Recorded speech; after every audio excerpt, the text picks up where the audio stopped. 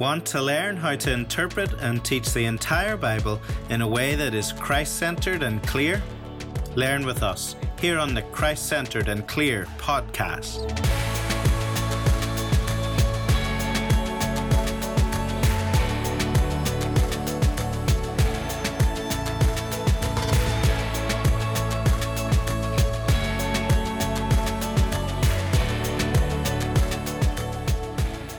Welcome to the Christ-Centered and Clear podcast, where we have conversations about Christ and all the scriptures for every Christian and how to make that clear. And so we're going to talk now about the end of the book of Judges.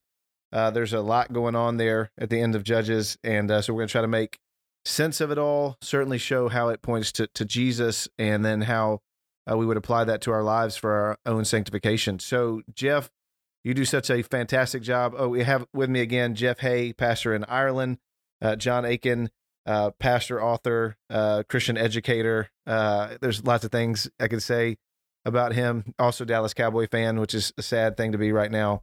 Very sad. So we're going to jump into the end of Judges. And Jeff, you do a great job with the summary. And so jump in. Give us the summary of 19 through 21. Yeah, so this is the final section of Judges, a long narrative, so I will summarize it in a short way. We are kicking off with, we've just had sort of depressing stuff in chapter 17 and 18 where they were making up their own religion, supposedly worshipping God, but going against him. Now in chapter 19, it's just as big a mess as you can get, 19 to 21. This really is, you wouldn't want to watch this on TV. And it's shocking. I think when I preached this, I think I was looking around to see if many other people had, and I couldn't find it too much. But it's still God's word. How the narrative, the story goes, we have this Levite, and he has a concubine, so she belonged to him, but not his wife. And yet she leaves him, goes back home to her father. Now, but it's actually 4 months later, the man goes to get her. Now, if he really cared, he probably wouldn't have waited that long, but he goes off because he wants his property back, unfortunately. Women were not treated as well, as we'll see in this narrative. And he comes to the father of the concubine and actually showing great hospitality. And he's there for a good while. But then he wants to leave, and eventually he does to go back. But he doesn't want to go through Jerusalem because it was at that time the Canaanites were in control there. So he wanted a safe route, so he decides to go through Gibeah, part of the tribe of Benjamin. But they don't offer him hospitality, the people there, so he's out waiting, and an old man takes him in. And so he is in Israelite territory here, and I think this is the shock of this narrative. Because as he's there and he's in with this man's house, men from the city come out. And we've heard echoes of this before, back in Genesis 19, the story of Sodom and Gomorrah.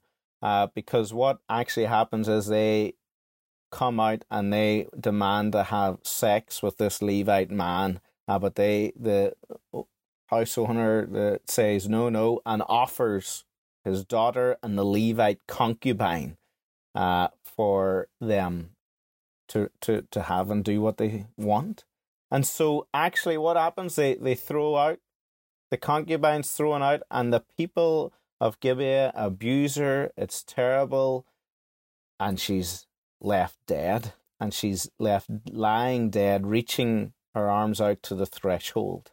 And what happens is the Levite sees her and is shocked, but he then does this shocking thing. He chops her up into 12 parts and sends her to the 12 tribes of Israel, wanting to let the whole of Israel know what the people of Gibeah have done. I don't think it was out of love for this woman, because of what happens, and what had happened earlier. But just because of what he had lost. It's a shocking story. It's similar, as I say, to the story of Sodom and Gomorrah. It's abusive. It's outrageous. And what is shocking is that it's from the tribe of Benjamin. Israel are in many ways worse than any of the Canaanites. And that's chapter 19. And it just shows the depths of sin. So then chapter 20, just to briefly summarize this chapter, well, all of Israel have heard of what has happened after what the man has done and sending the body parts around. And so they decide to unite together. And they listen to the Levite recount the story, who conveniently makes himself out to be pretty innocent, failing to mention that he handed her over. And so they summon all together and they ask for the wicked men of Gibeah to be dealt with, for the evil to be purged, I think it says in verse 13 of chapter 20. But the Benjaminites, they actually don't want to do that. They actually back up their own people, which they should have realized that justice should have been done for this wicked group. But blood was thicker than God's laws to them at that side, so they sided with their own family rather than let the wicked men face judgment. And then basically what happens in chapter 20 ends out to be quickly in a full-blown civil war. Israel are united, but against a tragedy. What's so sad is they're united together against Benjamin, one of their own brothers, one of the tribes, and that's what makes it so sad. And if the Benjamites had allowed the evildoers to be punished, a lot of lives could be saved. But civil war breaks out, and there's really three major attacks. It's a strange one in verses 18 to 48, because Israel recruits a bunch of people from a number of the tribes, and the first, I think it's 26,000 swordsmen go up against Benjamin, who actually have an elite fighting group. Super slingers with left-handed men, which came across earlier in Judges, who could sling a stone at a hare and not miss, is what it says. And so they went up, but 22,000 Israelites died. And so they got up another time, but the Benjaminites once again really win and kill 18,000 Israelites. But then there's a bigger, deeper repentance from Israel, and they fast and inquire of Phinehas, the high priest, and the Lord says you're going to win the battle. And so then the third time they go up, and with some clever tactics of drawing them out, they strike down the Benjaminites. 600 escape. So the Israelites also destroy the towns and cities and everything in it. It's tragic in one sense. A whole tribe is almost wiped out, but not these 600.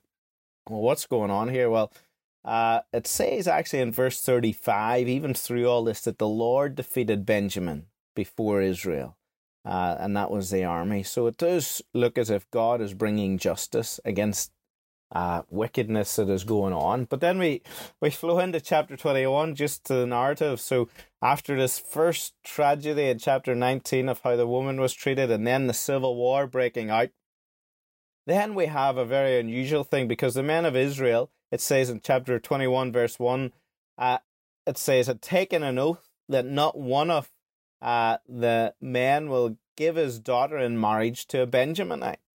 So there's this unusual sort of story. They had taken a vow, probably in the heat of a moment, and then they realized, hold on here, a whole tribe could perhaps vanish and die out, is what it says, because there's only 600 men left, and they made a vow that we're not allowing them to marry any of our women, so they'll possibly could just die out. So what are they going to do? And they come up with a solution which is chaotic. It's daft, I would say. But what they realize is that there was a city of Jabesh Gilead that didn't turn up in the assembly. They weren't involved in the war, and they hadn't made the vow, the oath to not give their daughters in marriage to the Benjamites. And so they decide, okay, a crazy solution, but let's go and kill the people of Jabesh Gilead apart from virgin girls. And what's left? They've got 400 virgin girls, and they think these 400 can be given to the Benjaminites. By the way, when you think about that, it's shocking. Your family's killed if you're one of those girls, and then you're kidnapped and this is apparently Israel's solution to the problem. I have no idea how they're paired off, but it just shows how the women were treated as second-rate citizens then. It's just chaos. And yet, there's still a problem. It still gets worse. 400 doesn't divide into 600. There's 600 men left over. There's only 400 virgins. So they come up with another solution. There's going to be a festival at Shiloh, we're told. And they say to the remaining Benjamite men, you go hide in the vineyards, watch, and when you see a girl dancing, you seize her, kidnap her, take her for yourself. And then that means, you know what? We haven't broken our oath, our vow, because we weren't the one that gave you the daughters. You've just kidnapped them yourself. A wonderful solution. It's absolutely outrageous. And that is actually what the Benjaminites did. They kidnapped the unsuspecting girls, took them away, and the book ends in verse 25. In those days, Israel, there was no king in Israel. Everyone did what was right in his own eyes. This is disaster from beginning to end. Absolutely shocking. Kidnapping, wickedness, fighting, abuse, people being victimized. Everybody is doing what they saw fit, but the tragedy is it's happening in Israel amongst their own people. John, what would you add there? I mean, the only thing I would add is just, I mean, Jeff, I think, did a great job of just encapsulating how disorienting this is. It's amazing to me. Yes, the solutions that they come up with are just mind-boggling. It's kind of like, you know, this whole, I mean, I'm not trying to get too political, but the whole like Inflation Reduction Act that was just passed is like, you're not going to solve the problem. And it's like an increased inflation. So it's like this, you know, what happened was that you had an assembly that gathered. You had an assembly that gathered to do justice for one raped woman that comes up with a solution on the kidnapping and rape of hundreds of women. Mm-hmm. And it's like, this is the solution. And it just shows you how awful Israel is at this point. I mean, as Jeff pointed out, this narrative, the sequencing and the terminology mirrors Sodom and Gomorrah. And so basically what we're being shown is Israel has become Sodom and Gomorrah. And that's where we're at the end of the book of Judges. And so the sequencing of you can't stay in the square, and then the men banging on the door of the house, send them out so we can whatever, and then the rape, and I mean, it's one of the, if not the darkest periods in the history of the nation of Israel. Yeah, and we obviously often say that total depravity doesn't mean that you're as wicked as you can be, but we do get a picture here of how deep depravity can actually go. Yeah. When we're talking about sin and just the fallen nature of man. So let's talk then about, Jeff, we'll start with you. I mean, issues from the text, obviously, John using language of disorienting. The severity of their sin is disorienting, but what are some other things just that are issues that most scholars try to unravel for people?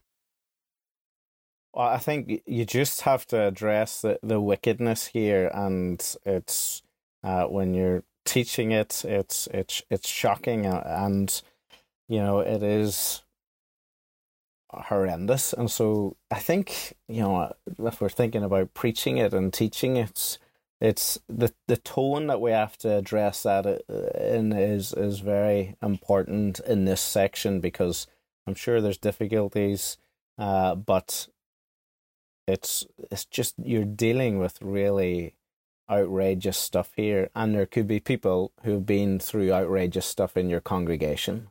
And that's just something to bear in mind. John? Yeah, I mean, I don't know of any specific textual issues other than just, again, it's painting a picture, as Jeff said, of just how bad things have gotten. Two, I think it helps us, it helps us understand what what a life of like overturning the ethics that God has given us in Scripture looks like. And so, and we'll talk more about that in application. But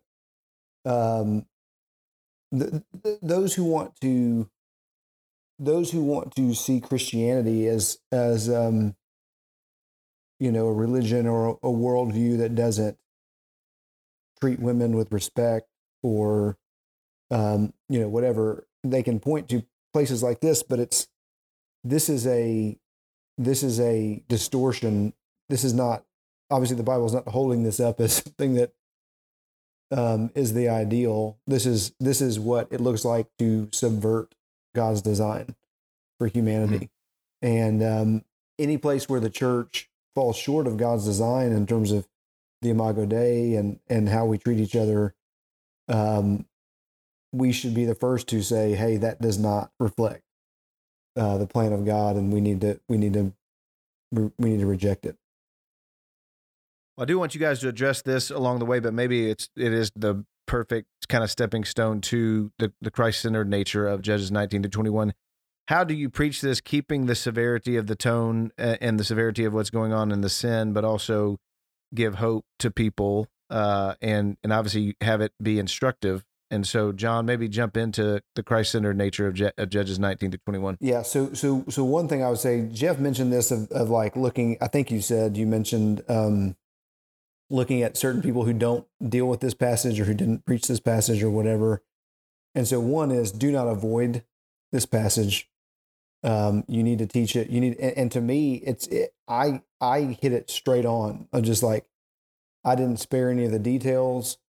I explained exactly what was happening, and it was just like, hey, you need to be aware of this. And then I tried to point to, and we'll get to this application, but point to where, in terms of severity, it may not look like that among us, but there are ways that we're doing the same kinds of things that they're doing.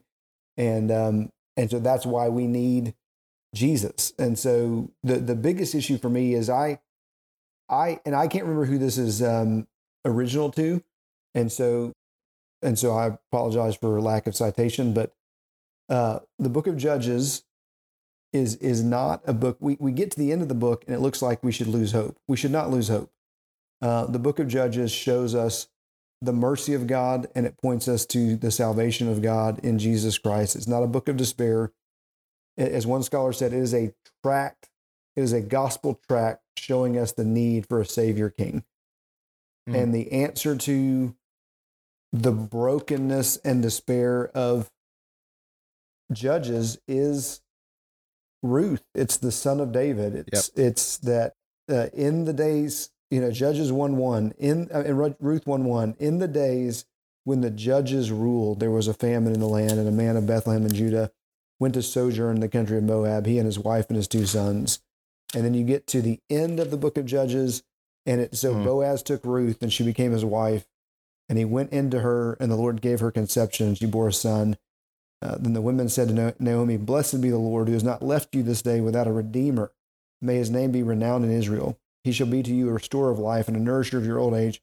Your daughter-in-law who loves you is more to you than 7 sons, has given birth to him." Then Naomi took the child and laid him on her lap and became his nurse. And the women of the neighborhood gave him a name, saying, "A son has been born to Naomi." They named him Obed. He was the father of Jesse, the father of David.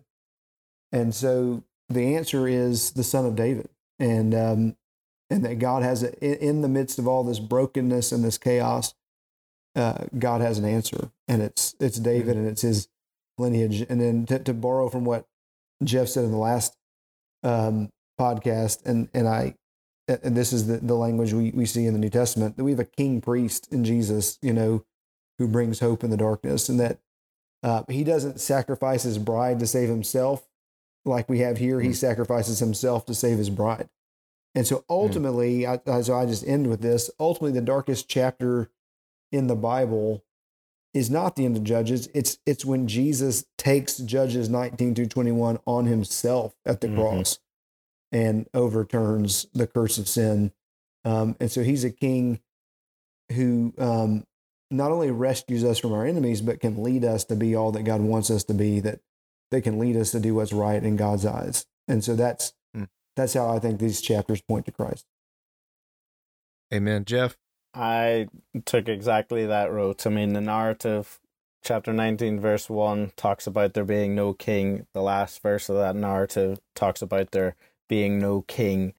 And it's looking forward to, yes, King David, who was looking forward to the greater king, King Jesus, because actually even Jerusalem's even mentioned in this narrative, a king who will actually conquer Jebus, the Canaanite town, and then King David will call it Jerusalem, which is later mentioned. So it is, the narrative is pointing to the David who from the book of Ruth, and the greater King Jesus, who's actually is the only solution to this messed up, broken world.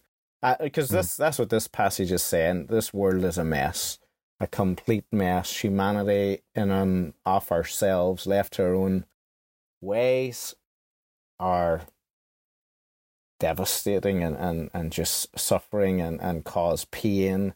And yet Jesus is the only solution, who actually took the suffering, took the pain, took the abuse, took the torture, went through the humiliation, who cried out on the cross. He took upon himself the sins of abusers, rapists, if they will bow the knee and submit to King Jesus. So it is a messy, messy book, but it actually then highlights the love and wonder of King Jesus, who became the guilty one, so that complete forgiveness is available, complete cleansing, new clothes. So there is hope, and I think that, the book ends looking to that hope.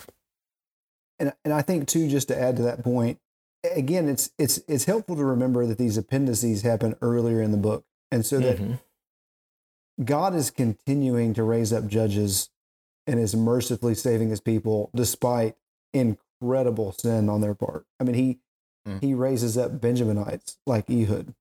And so it's just, so when people criticize Christ-centered preaching as jumping too quickly to Jesus, I just want to point out, in the book of Judges, it is highlighting the mercy of God, the grace of God in raising up saviors for people who do not deserve it.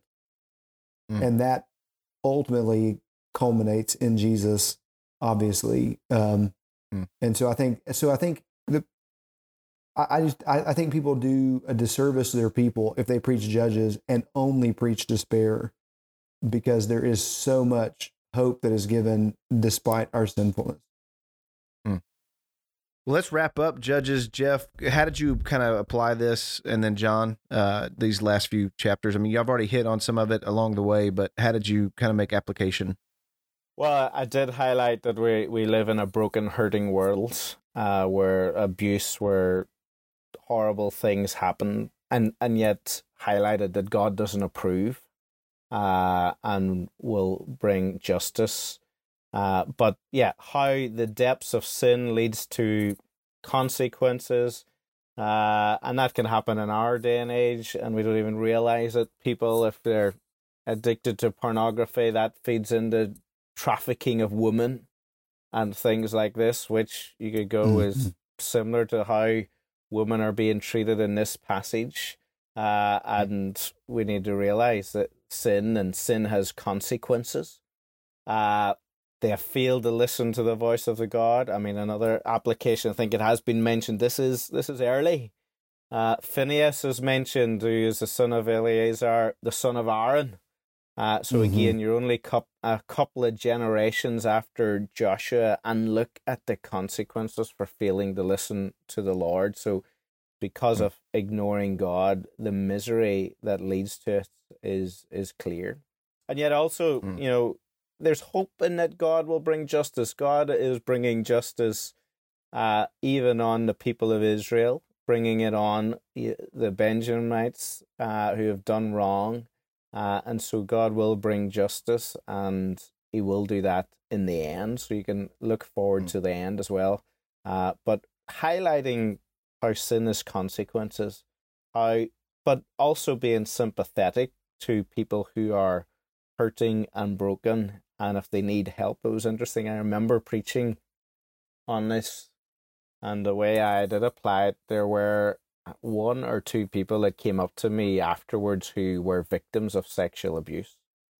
And so it just, and they found it really helpful and beneficial and comforting. And so when I was kind of half scared to preach this passage, there were things that were revealed then afterwards, and help could be sought with that would never have done, and only for dealing with hard passages that talk about abuse and hurt and being a victim, and yet God doesn't approve, and He cares, and His Son Jesus has taken it and offers ultimately the hope. So yeah, in applying it, just be sensitive to that, but don't hide away from it either, because I think it was really, of all the sermons in Judges, the probably the hardest section. Had probably more helpful feedback than all the other ones I thought I might have nailed, like Samson, but nobody comes and says anything to me. But this horrible passage, people are coming up and going, "Oh, thanks," and thanks for preaching that. Amen. John? So one, I'll just affirm what Jeff said. I think this is where expository preaching and so forth is so not only helpful but needed, because it's one of those things where, like, so many Christian families who avoid the topics of sex and so forth with their kids, it's like, then you must not be reading the Bible together, because this comes up all the time, and we really do need to address these things. If we don't, then somebody else is going to, and it's not going to be from a biblical worldview. And so, but I'll just say this real quick. So just a couple of things in terms of application, because I actually preached this message twice in the last couple of years, and I did it differently both times. And so in the one, I continued this kind of idea of like living life on our own terms. And so just real quick, when we live life on our own terms, we'll practice sexual immorality.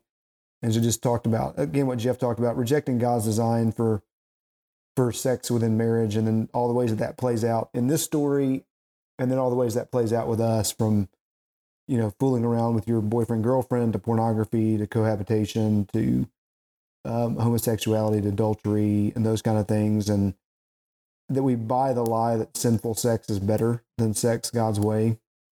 We need to repent of that. We need to submit to a king who loves us and who has given us these good gifts and so forth. And then when we live life on our own terms, we'll participate in dehumanization. And so treating others as less than human. We see this concubine is treated as property. She's raped, she's murdered, she's kidnapped. And so I just talk about at one level, pornography. One of the things that I think people need to know, especially men in our congregation who are addicted to porn, is that they're participating in human trafficking, even if they don't know it, because so much of the porn industry is based on those kinds of things. And so you're participating in dehumanization when you watch porn, or when you try to act out those pornified fantasies on your spouse. Or you, again, another level, when you demonize people who don't agree with you, you're participating in dehumanization. And so, we just need to be a part of that. And then we need to be aware of that. And then when you live life on your own terms, you're going to approve of those who do evil. And so I just talk about the tribe of Benjamin protecting the people who did this, and how this may look like it's a problem in the world, but it's a problem for us. Like, we tend to give our buddies a pass rather than calling our buddies to repentance and doing church discipline and those kinds of things. And so it's just, we need to, I listen to, and I would commend this to everybody. D.A. Carson did a sermon on Joseph refusing the advances of Potiphar's wife at Forest Hills Church. You can YouTube, you can just hit, D.A. Carson, Forest Hills. Or not Forest Hills, it's Champion Forest.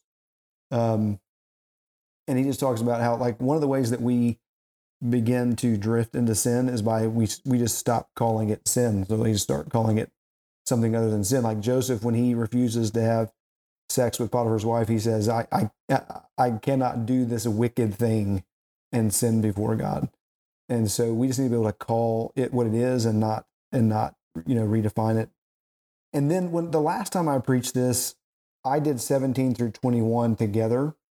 And so I'll just mention this briefly. I just talked about the world that we live in right now and how we all, if you think about the chaos and the brokenness at the end of Judges, we're all experiencing that at some level right now in the world that we live in and in the post-COVID and so forth world.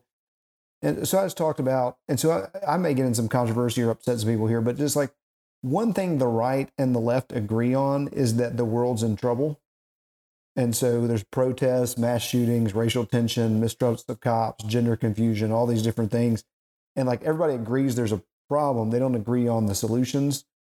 But we all kind of are living in this. So I just think this is a perfect picture of the world. Like we see sexual sin in this passage. We see sexual sin in our culture, adultery, pornography, divorce, LGBT stuff, gender confusion, women being objectified, abortion. We see racial division, tension with cops, political division, immigration issues, cancel culture, all of this stuff.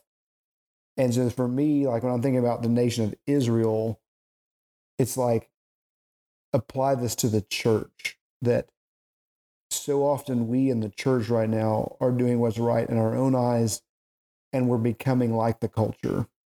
And we're becoming like the culture in two ways, I think. And so I preach this as application. We're either capitulating to the behavior of the culture or we're copying the methods of the culture. And so I see a lot of churches that are compromising and capitulating to the behavior, whether it be sexual ethics, pornography, divorce culture, accepting of gay marriage, embarrassed by conservative theology, all of these different things. Or we're copying their methods and just in a different way. So we have as much infighting in the church as the world does. We're as divided as the world does. We do cancel culture the way the world does. We boycott like the world does. And so I just talk like Israel, we become what we worship. And so political power, acceptance of sin, pleasure culture, all those different things. But I don't lose hope because Judges shows us how merciful God is, and it points us to Jesus and what he's done for us. And so we need the rule of Jesus. We need the saving rule of Jesus. We can't win the culture by canceling it or capitulating to it. We need grace and truth. We need love and righteousness. We need mercy and holiness. We need to be able to call balls and strikes. We need to be able to say abortion is murder, but there's grace for those who have committed that sin. We need to be able to say that racism, whether it's created by people or policy, is wrong, but it's not Marxist, to point those things out. And not every negative interaction between white people and people of color is racism. It's not white supremacy to say that cops on the whole should be supported. It's not bigoted to say marriage is between a man and a woman. But we need to be able to say the gospel is enough for all of us who have deviated from that. And so let's not cancel each other. Let's engage each other with the gospel. And so those are kind of a lot of things I tried to tackle here. Good stuff. Any final words, guys? It's a great book. It's fantastic. And guys, thank you so much for sharing what you guys have learned in your studies with others. Just as a word of announcement, we will go from here, and the next season of Christ-Centered and Clear podcast will be on wisdom literature. There will be, as we talked about a couple episodes ago, will be a book coming out. That'll be a book that John had put together on Proverbs. There'll be a conference, Lord willing, December 5th in Dallas, Texas, at the First Baptist Church of Irving. And so lots of stuff going on here in the next, I guess, in the fall on wisdom literature when it comes to Christ-Centered and Clear. So I hope that it'll be beneficial. So be checking those things out. Make plans to be a part of the podcast, and if you can, the conference, and check out the book. All right, guys. Well, we appreciate you for listening to the Christ-Centered and Clear podcast.